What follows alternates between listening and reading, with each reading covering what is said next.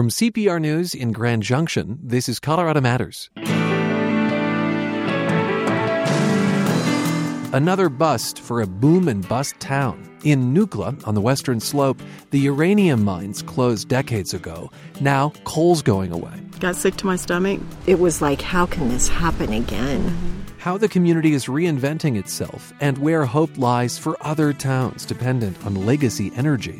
Plus, whether to drop out of college, the Electoral College. And later, turn right onto 28.5 Road. In a quarter mile, turn left onto B410th Road. Understanding the Grand Valley's unusual road names. Also, bees are busy in the lavender fields of Palisade.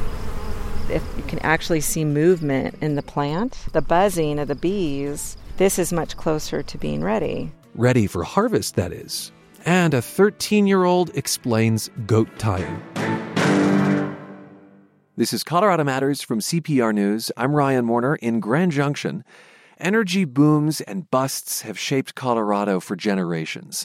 Look at a thriving city or a lonely ghost town, and chances are energy had something to do with their fate. Now, as Colorado embraces renewables, and given the tough economics of coal, can yet another energy transition be made easier for communities where extraction meant prosperity? We're going to begin in the tiny towns of Nukla and Natarita, where the biggest employer is going away, a power plant and the coal mine that supplied it. When that news broke, a town trustee lamented that Nukla was likely to dry up and blow away. But as CPR's Western Slope reporter Stina Sieg found, people are trying to prove those words wrong. Donna Morris and Jane Thompson remember how they felt that day, the day they heard coal was leaving. Got sick to my stomach. It was like, how can this happen again? Again, because Nukla and neighboring Natarita have been through this before.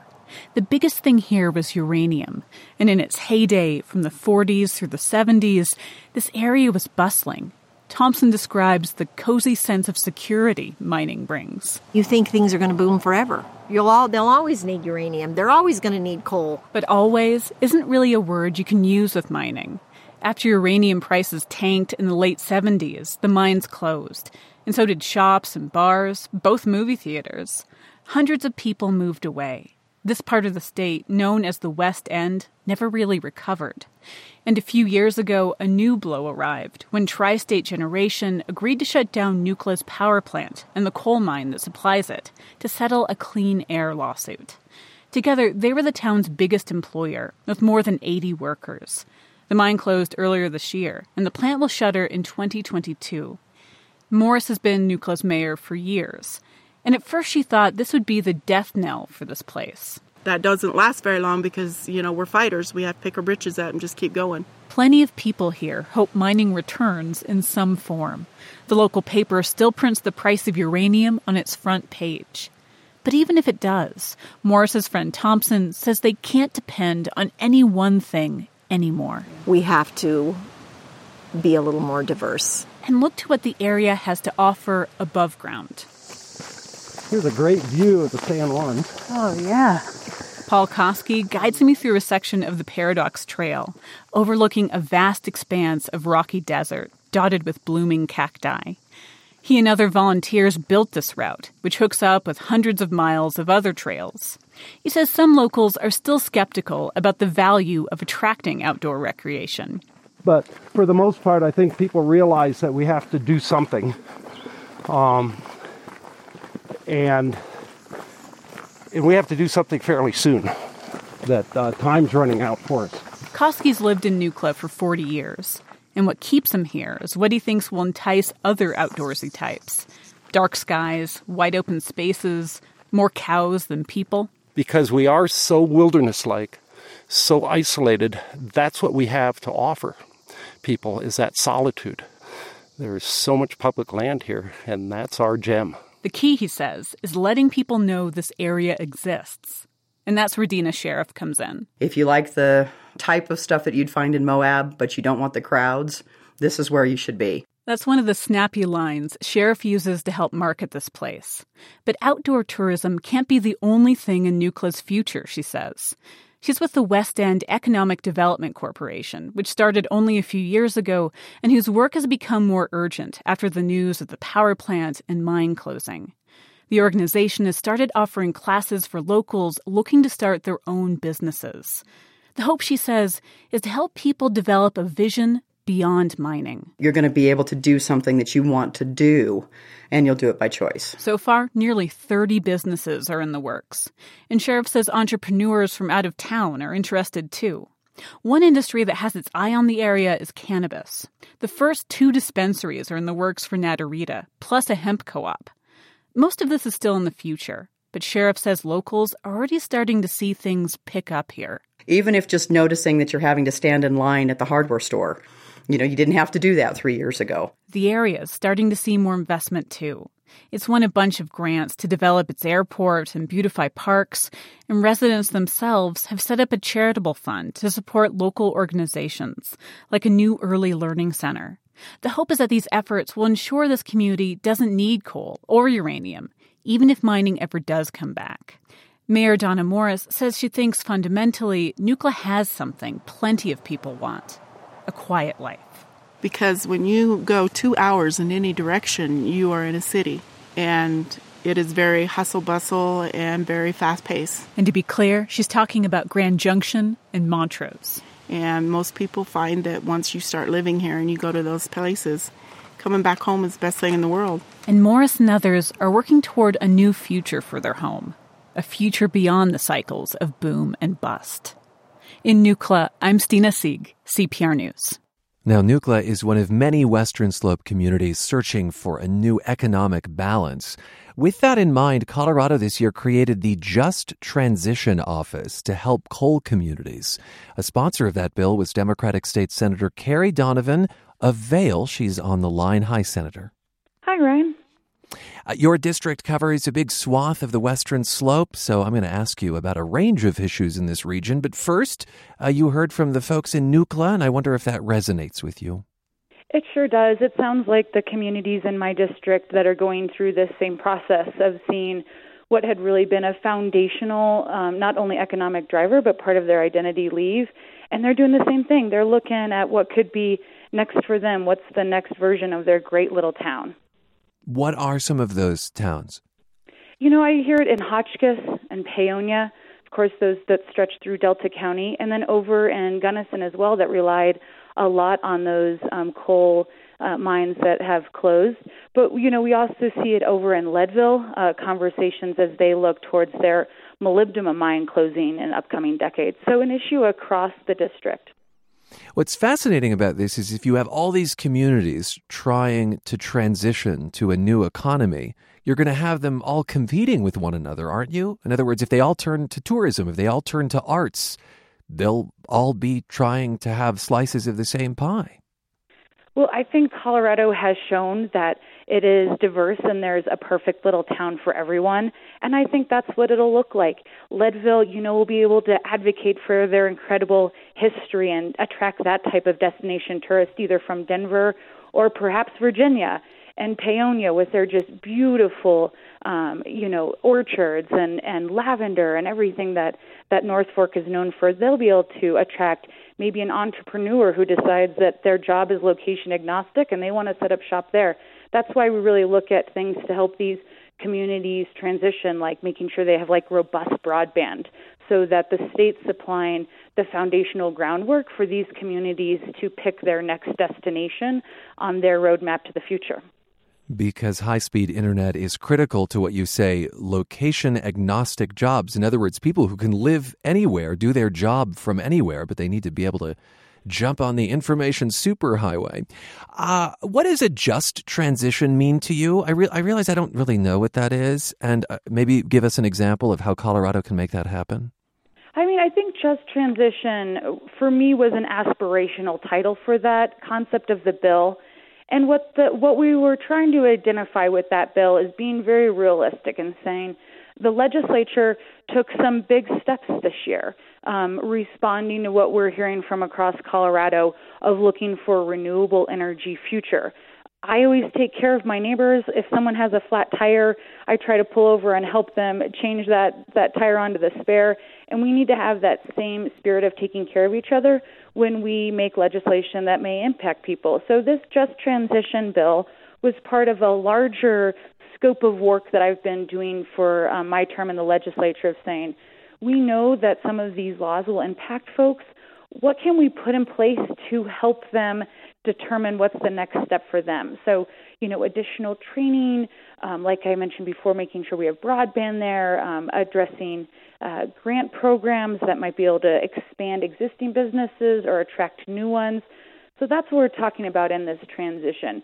Where can the state help support these communities as they look towards a changing economy? I think the elephant in the room here is the fact that Colorado elected a governor who wants 100% renewable power in this state. That is naturally going to force a transition in energy and thus in these communities. So how often do you think a coal job would become a solar job or a wind job? And if that's the case, is that as good a life? Are the benefits as good? Yeah, I'm looking at really those long-term solutions that will diversify the economy in these rural areas, because we really need to make sure these communities aren't being held hostage by just one industry that kind of thrives in that boom and bust cycle. And the global marketplace has certainly caused the price of coal to not be what it used to, rise in natural gas. And these companies that are more concerned about their bottom line than about the people that have spent their entire life working for them and identify. As a rancher, I know that a job can be your identity. And as a coal miner, it's more than a job. It's your passion. It's the community you grew up in. It perhaps is what your father did or your grandfather even did. So, when those jobs leave a community, we have to talk about more just how do we replace the job, but how do we make sure that community is still able to continue to flourish and thrive and have a main street that's open and active. Well, you raise a lot of questions there. I'm not sure how many you answer of those. Do you think that the jobs of the future is as lucrative as the jobs of the past? We've seen the renewable energy jobs, particularly we can cite some in Paonia that are able to match the current salary. But some families are going to have to make some tough decisions. I think it's hard to say, yes, we'll be able to duplicate the exact job that you had. With any career, that would be hard to say. If you a ski lift operator going from one resort to another, it's hard to duplicate perhaps what you exactly loved about the job. But we can be open and honest and supportive and make sure that we're not just saying, hey, too bad, you're on your own. Instead, we can be good neighbors and take care of each other to the extent that we are able, and really invest and make sure that the Front Range economy is, shared across the state of Colorado, and that all of the state is flourishing. Okay, let's broaden this conversation a bit. One issue that much of western Colorado faces is the high cost of health care. And we've seen this just this week in Frisco and in your stomping grounds in Eagle County. Kaiser has pulled out, saying it can't get contracts with local hospitals and thus can't attract members. What impact do you think this will have in your community? We have about a minute. Yeah, this is tough news, and it's continuing the larger problem of where people's health and taking care of each other is being impacted by the profit margins of larger companies. This is one of the larger challenges we've seen with this healthcare debate, but we did pass some bills this past session that will hopefully drop people's rates by 10 to 15%, but this still shows that we have more work to do, and one of those things is how do we create more options for people in western Colorado when it comes to choosing health care. Like a public option? Like a public option, and working to talk to hospitals and providers what requirements we may look to them to be good community members and try to provide, robust healthcare service across Colorado. Your zip code shouldn't determine your healthcare, and right now, unfortunately, in western Colorado, that's what we're seeing. Very quickly, are you accusing Kaiser here of kowtowing to the bottom line? I think there's two, the hospitals as well as Kaiser were both trying to negotiate this and work this out. It didn't work out. I wasn't in the boardrooms when it happens, but companies that are looking to make money often can be motivated by the bottom line not working. So, there's a lot of causes of that, and they're probably broader than just the two entities that were involved in the the initial contract negotiations. But we've got to look at healthcare across the system and shine some light on it. I mean, I'm sure everything from the cost of pharmaceuticals to, what the rent of the building in, this part of the area would be may have impacted this. And those are all these pieces and what makes working on healthcare so complicated. But we'll keep fighting for it. Democratic State Senator Carrie Donovan, lifelong Vail resident, represents much of Colorado's western slope. How should the president be chosen? Earlier this year, Democrats in the state legislature joined a movement to have the popular vote decide the presidency. Now it's looking like that policy itself may face a popular vote. Critics have been gathering signatures to challenge the law on the 2020 ballot. What the legislature approved, the people could undo. Mesa County Commissioner Rose Puglisi is one of the leaders of this effort, and she's with me in our studio on Main Street. Hi, Rose. Good morning. Thank you so much for having me. Yeah, pleased to meet you. You're a Republican. I imagine the Democratic state legislature passed any number of things this past session that you disagree with, but why is this the one you're pouring energy into overturning? What's really interesting was the national popular vote as it was going through the legislature originally wasn't really on my radar, right? It doesn't really affect county operations. But one day I'm walking down Main Street in Grand Junction, right past your office, and literally 5 people stopped me on my way to lunch that day to talk about the national popular vote and asked me to get engaged. And so I talked to some political leaders across the state and decided that we would file with the Secretary of State's office once the legislation was actually approved through the legislature and put this to a vote of the people. All right. Now, the people, of course, elect their elected officials. So haven't the people had their say to some extent already on this? What I think is so different about this versus, let's say, an oil and gas bill, which affects Mesa County, or the red flag bill that affects Mesa County citizens, is that this has to do with people's votes. That's very personal to them. And I think that they really want to have their say. And we're going to allow them to do that on the 2020 ballot. With direct democracy, in other words, on the ballot. We'll explore your opposition to the National Popular Vote Compact a little more deeply. But I understand that your deadline to turn in signatures, I think, is August 1st. Yes. You'll need 125,000 valid ones to make the ballot. I was at the farmers market here on Main Street in Grand Junction just yesterday, saw several of your petitioners. Do you think you'll make it? Oh, absolutely. I mean, the overwhelming number of support and the momentum has not stopped at all. I mean, we have 2,100 volunteers, grassroots volunteers, who have signed up just through our website. So that doesn't count people who stop by my home to pick up petitions and circulate them as well. Are you also paying petitioners, or is it all volunteer? We are paying petitioners just to make sure, we're going for 200,000 signatures, and we want to make sure it gets on the ballot. I imagine you've done some signature gathering yourself? I have. Okay, and what have you heard when you talk to people about it? Well, it was amazing. So our first petitions gathering event was in Grand Junction.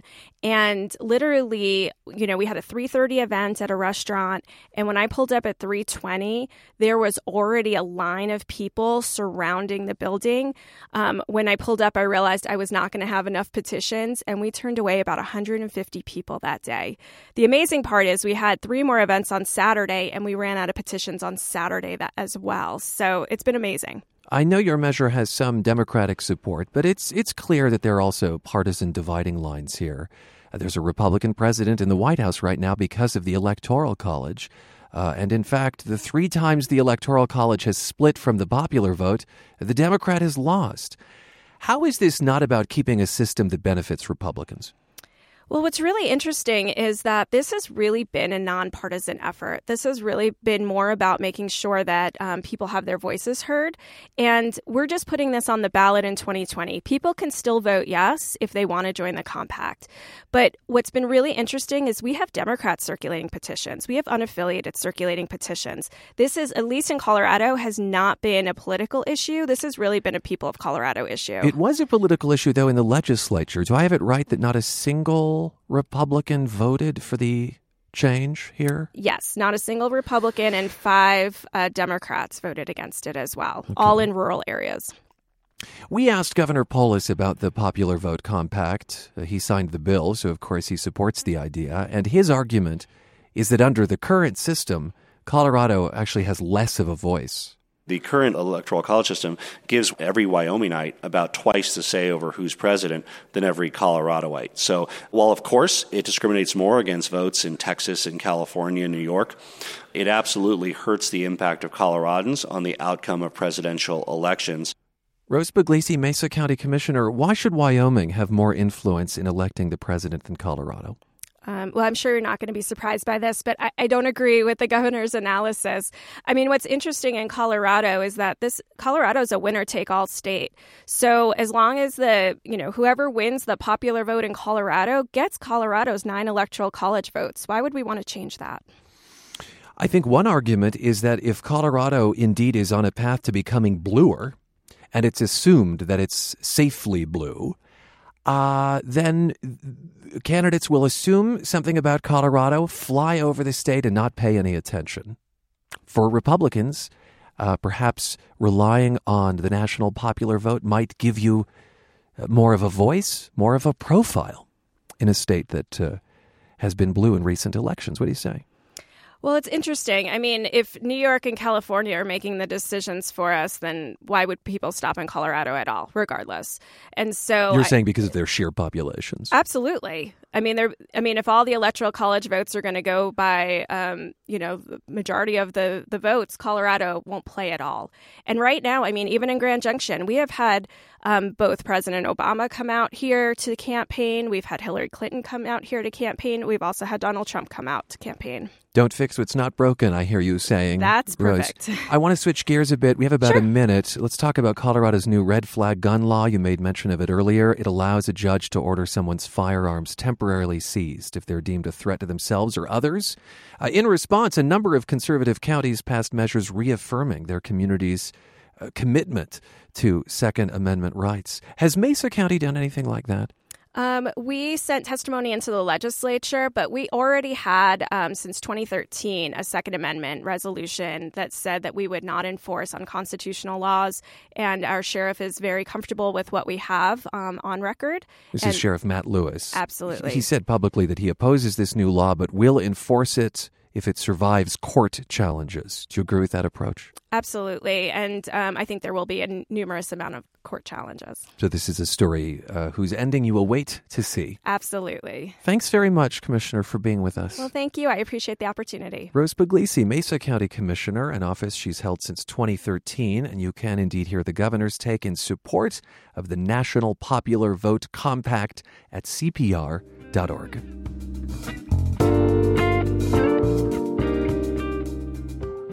Take a drive around Grand Junction and your GPS might spit out directions like these. Turn right onto 28.5 Road. In a quarter mile, turn left onto B4/10th Road. I remember the first time I saw roads named with a letter and a fraction. I was puzzled and charmed, like 25.5 Road intersects with F.5. My colleague Avery Lill found the method to this madness, and it turns out it's not mad at all and can help situate you in the Grand Valley. I called around the city of Grand Junction to get a handle on the naming conventions, and Marie Tipping's name came up several times. She's a library volunteer with the Museum of the West, and she really has a grasp of the history. For example, she has the exact year Grand Valley was surveyed, 1882, right on the tip of her tongue. So let's start with the lettered road names. Here's Tipping. We have a baseline that is A Road out in Orchard Mesa. It's ABC from south to north. Orchard Mesa is the southern part of Grand Valley. So lettered roads run east to west. Each of the letters is a mile apart, and that's where the fractions come in. A.5 Road is a half mile north of A Road and Orchard Mesa. Stick with me. Now we're moving to numbered roads. Okay, we start at the state line with Utah. And Road 1 is 1 mile from the state line. Road 2 is 2 miles. 2.5 Road is 2.5 miles from the state line. It's real easy, and it's just the distance from the Utah state line here in Mesa County. And so that tells you where in the valley that you are. But it's important to know, once you get near downtown Grand Junction, there's a difference between numbered roads and numbered streets. There's 12 streets in 1 mile. That's how they were arranged in 1885. And so our streets, there's a lot of streets, and it starts with First Street, and they're all 1/12 of a mile between each one. And that's different than the roads that run from the Utah border. Yes, First Street is 26 Road. 7th Street is 26 and 1/2 Road. 12th Street is 27 Road. And so, but they are breakdown in smaller sections as houses were developed and blocks needed to be smaller. Confusing? Maybe. And drivers might want to blame the town founders, but you won't find any streets named after them. Tipping found the reason in a 19th century book called The History of Grand Junction. When they founded Grand Junction, they didn't want to hurt anyone's feelings, so they didn't name any of the roads after any of the town founders that lived here. To recap the highlights, east to west roads start with A Road at Orchard Mesa, B Road is a mile north, C Road is 2 miles north, and so on. Numbered roads run from north to south. Their names tell drivers how far they are from the Utah border. So if you find yourself navigating to instructions like these, turn right onto 28.5 Road. In a quarter mile, turn left onto B4/10 Road. You'll know you're 28.5 miles from the Utah border and nearly 1.5 miles north of Orchard Mesa. For CPR News, I'm Avery Lill. Oh, God bless you, Avery Lill. I finally get it. Thank you for that. When you think of Western Slope crops, peaches may come to mind, or cherries. But what about lavender? There's a growing lavender industry here, even a festival, which is next weekend. CPR arts reporter Stephanie Wolf takes us to a lavender farm in Palisade. To get to Sage Creations Organic Farm, you take a winding road, passing other farms and vineyards. The lush vegetation is in contrast with the high desert mountains in the backdrop. Hi, nice to meet you. Nice to meet you. I'm Paola. Paola Lagar runs Sage Creations. About half of her 10-acre farm is devoted to lavender. Today, the fields are in bloom. You can smell it. She bumps into a few workers who have buckets stuffed with bundles of the plant. They are meant to be shipped overnight for a wedding, but there's a problem. We had a rain yesterday, and rain is kind of, when the lavender is just beginning to bloom, it's like the worst thing. She explains that when the water gets into the open buds, it turns them brown. So we can't use that. We have to look for some other lavender that will be more suitable. It won't go to waste, though. Lagar will hang these bundles upside down and dry them out. We sell it in different forms, so whether it be for oil. There are rows and rows of such bundles in one of her drying rooms. This lavender will become culinary products, herbs, spices, maybe jams. So we bundle it, and then we actually strip the buds off, and then we'll run it through a seed cleaner and clean the buds. She also distills the plant down to create essential oils and floral waters, and sells starter plants for other growers. Lagar opened her farm 14 years ago and got into growing lavender about a year later. So it was an experiment. I started with doing trials, just thinking of an alternative crop to this tree fruit in our area. She had experience with other herbs, so she was curious. She tried just one variety the first year, then more the next. Now she's up to 50 plus, and they aren't even all purple. This growth paid off. Lavender is now 75% of her total revenue. That includes wholesale as well as a store at her farm. And her products ship all over the U.S. Lagar never gets bored with lavender because there are so many different uses, and each kind has a distinct smell. And then the joy that it just brings to people when it's blooming. It's just a beautiful plant. While it's a decent business for Lagar, it's a small industry in Colorado. So small that the USDA doesn't have data on it. But it's steadily growing, says Bob Corver. He's president of the Lavender Association of Colorado. When I grew up in the valley here as a kid, there were no wine grapes. Colorado wine did not exist. We're, as an industry, probably where grapes were 20 or 30 years ago. So we're just getting started. The association began in 2009. The year prior, a master gardener with CSU Extension attended a lavender conference in Washington State. There she realized Colorado has everything lavender loves. A lot of herbs like lavender like kind of dry, hot, dry areas. This is Susan Carter, not that master gardener, rather a horticulture agent with CSU Extension Tri-River area. She says lavender also likes Colorado's bountiful sunshine. And then we actually started a trial garden here, and then from that developed a fact sheet on lavender. CSU reached out to other growers in the area and encouraged them to give it a try. The Lavender Association of Colorado has grown to more than 50 members across the state. Growers here and elsewhere in the U.S. are competing with lavender giants like France and England. So one of their biggest challenges is getting people to realize that you can buy U.S.-grown lavender. To that end, the association started the Lavender Festival in Palisade, where local growers sell their product and show the many ways you can use it. It's drawn about 5,000 people in recent years. Sage Creations is one of the farms you can tour during the festival. As one of the first lavender growers here, owner Paula Lagar has high hopes for the Colorado industry. My hope is that we become recognized on a national and maybe potentially in the future on an international level, that we're known for quality and people come to us for that. And she welcomes more Colorado farmers into the lavender game because it will help elevate the visibility of the crop here. I'm Stephanie Wolf, CPR News. When Steph came back from the field, she shared some really interesting lavender trivia with us, and I wanted to share it with you. For example, the master gardener who brought lavender to western Colorado, Kathy Kimbrough, ended up being allergic to it. She says thankfully she's good with lotions and essential oils. Also, if you ever find that you're turned off by the smell of lavender, chances are it's the synthetic stuff. And lastly, lavender doesn't have to be lavender in color.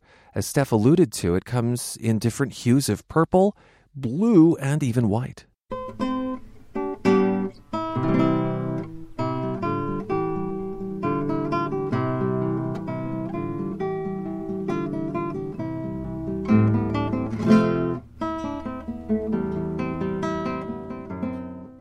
Think rodeo, and what pops up is probably bronc bustin', bull riding, or barrel racing.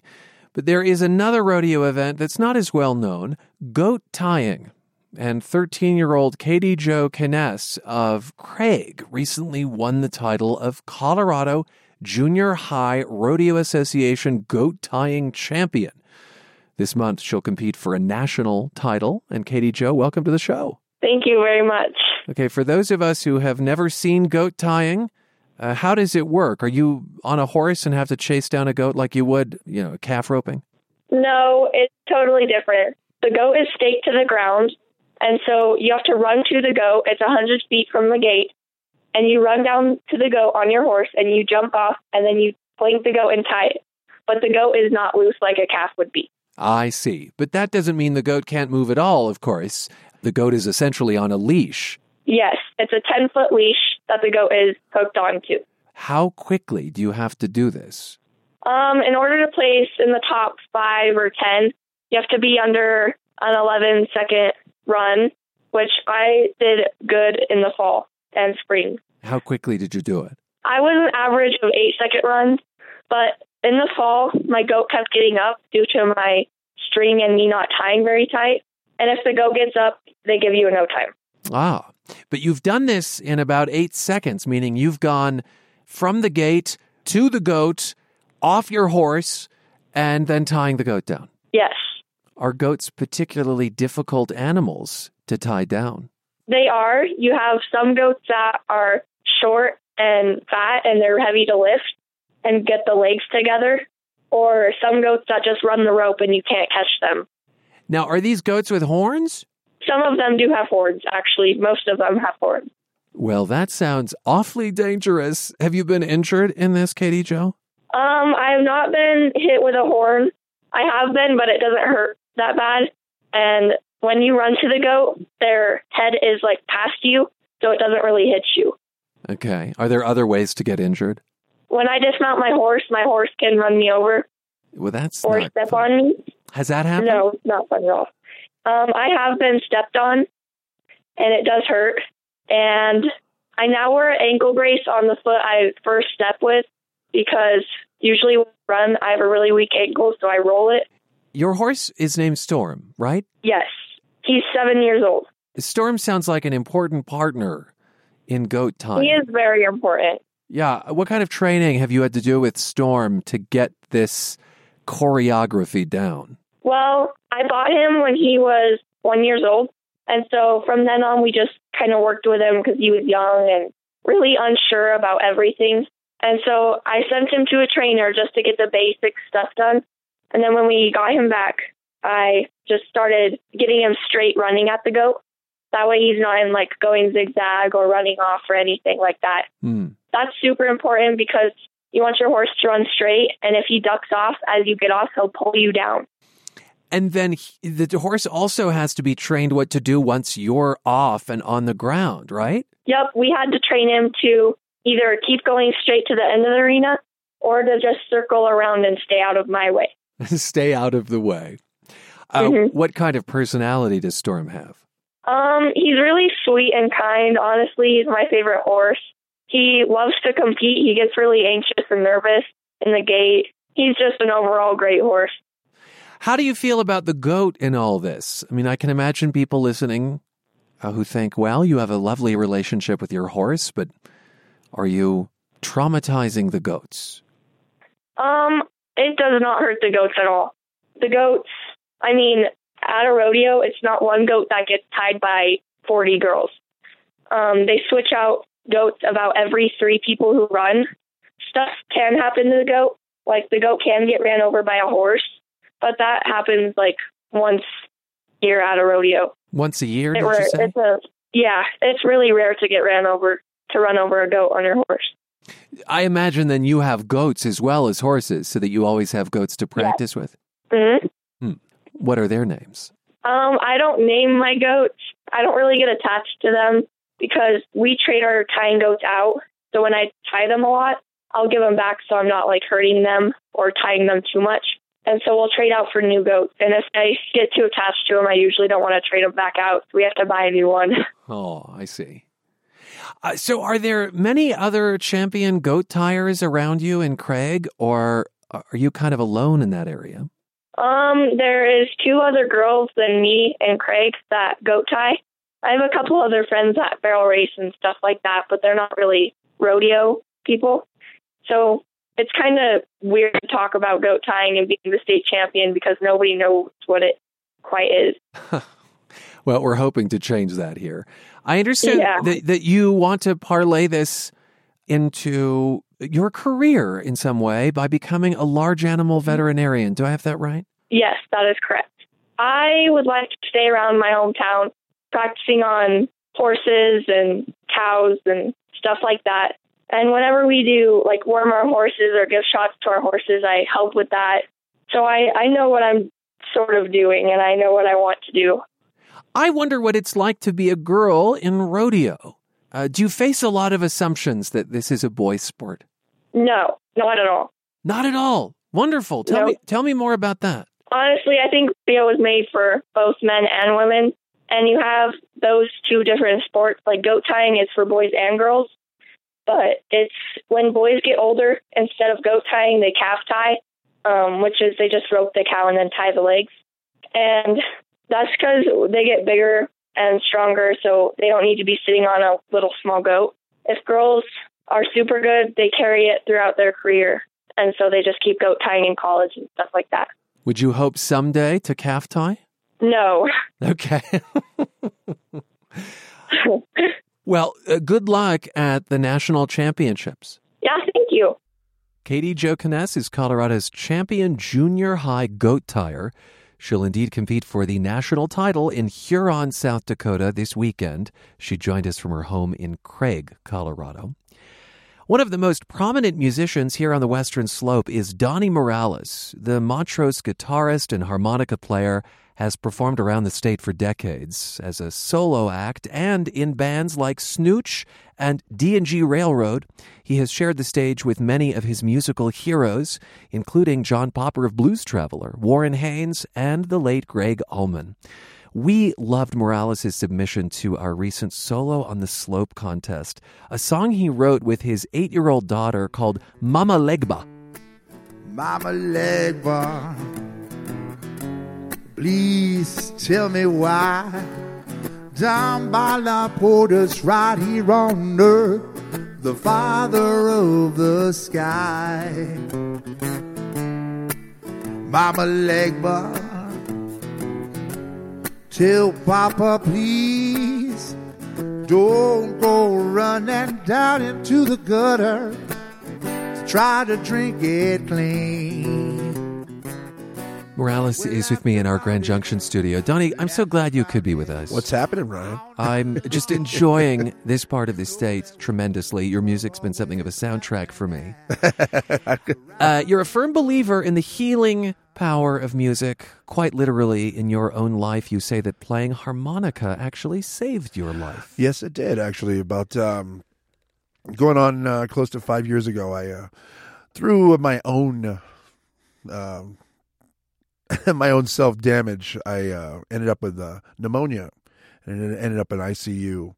And harmonica, actually, my respiratory doctor, he told me that harmonica saved my life. By strengthening your lungs, yes, I'm the lungs, gathering. yeah. And so, yeah, cleaned myself up, and don't drink, don't do any of that crazy stuff anymore. Now it's just music.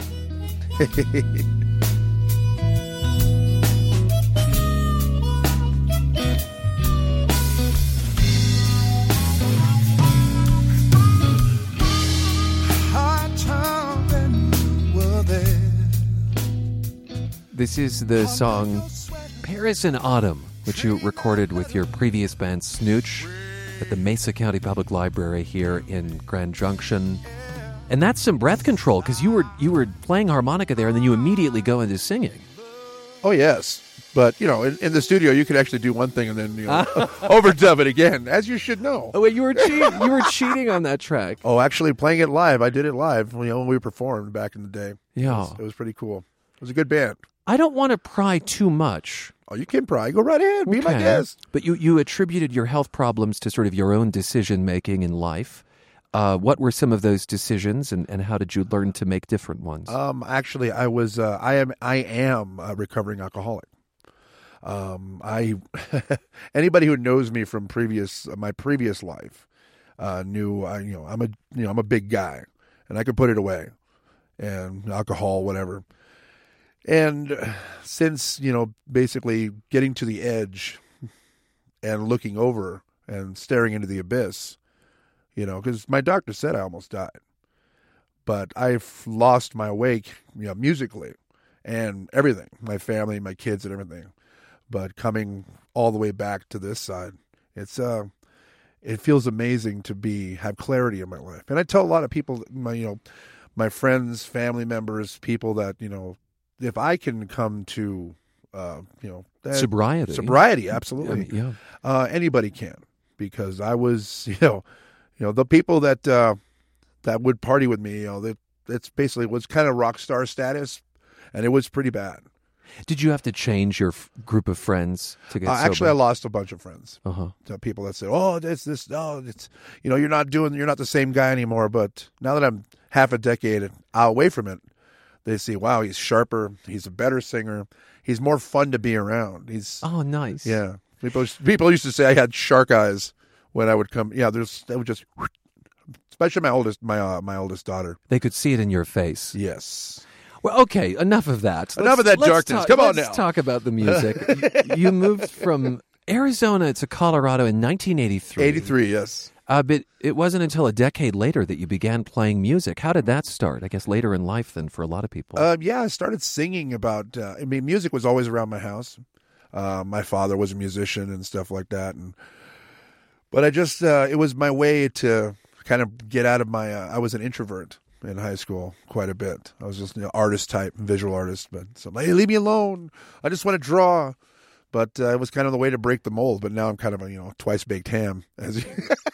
How so? Wait, what does that mean? I just walk in and go, hey, how's it going? Hey, how you doing? What's going on? I just like to. It's difficult to imagine you an introvert.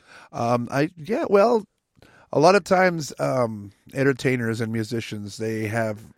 I've talked to a bunch of people, and a bunch of the heavyweight cats I've had the opportunity to work with. A lot of times, you'd be surprised at how many musicians and artist types are really closet introverts. It's kind of an on and off switch. Yeah. Well, the thing is, when you're on stage, you have control. Mm-hmm. But when you're in a social setting as an introvert, you don't have control. So the artist type has the opportunity to take control of that. My guest is Donnie Morales. And he currently fronts the band Donnie Morales and the Big Wind. Brand new, baby. You're a staple in the Western Colorado music scene. You did live in Denver, though, for some time. A couple, 2-3 years.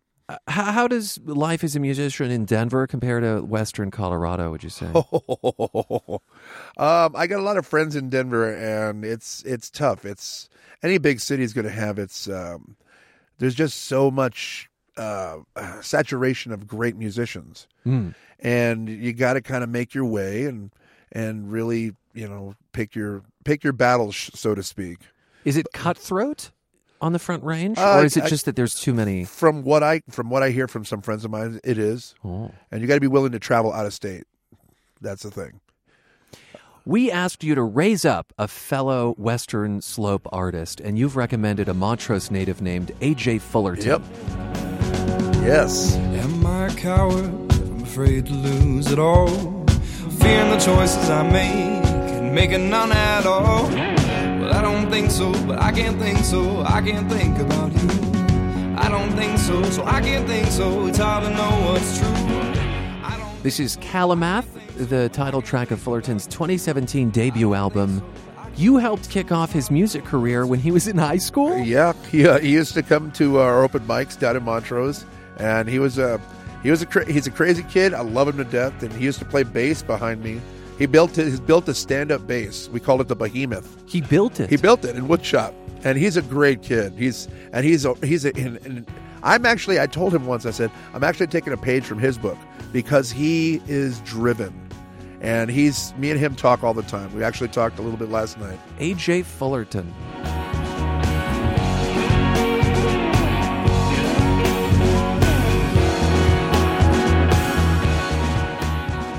Okay, again, the song you submitted to our solo on the Slope contest really caught our attention. We heard a bit of it earlier, Mama Legba. I'd like to listen to another portion of it, but who is Mama Legba? I've been imagining who this Mama might be. Legba is basically... Papa Legba is a voodoo equivalent of the person who takes his soul after a person dies across to the other plane. Oh. And my little one, my daughter Callie, she was learning about that in 3rd grade. And I had this song in my head, and then she actually helped me out writing, some of it. And there's a portion of the song where it says the B word, and she came up with that, which her mother wasn't too pleased about. But it is racy. Well, it is, especially coming from an 8-year-old. So Papa Legba is the known sort of folk tradition, and you wanted to maybe feminize that with a Mama Legba. Yeah, and that's the thing. It's like I've never been in New Orleans, Louisiana. But I always tell my kids, if I ever go to New Orleans, I probably won't be coming back. The band, play those songs, make us smile again. Hey, yeah. We laughed about it all night long.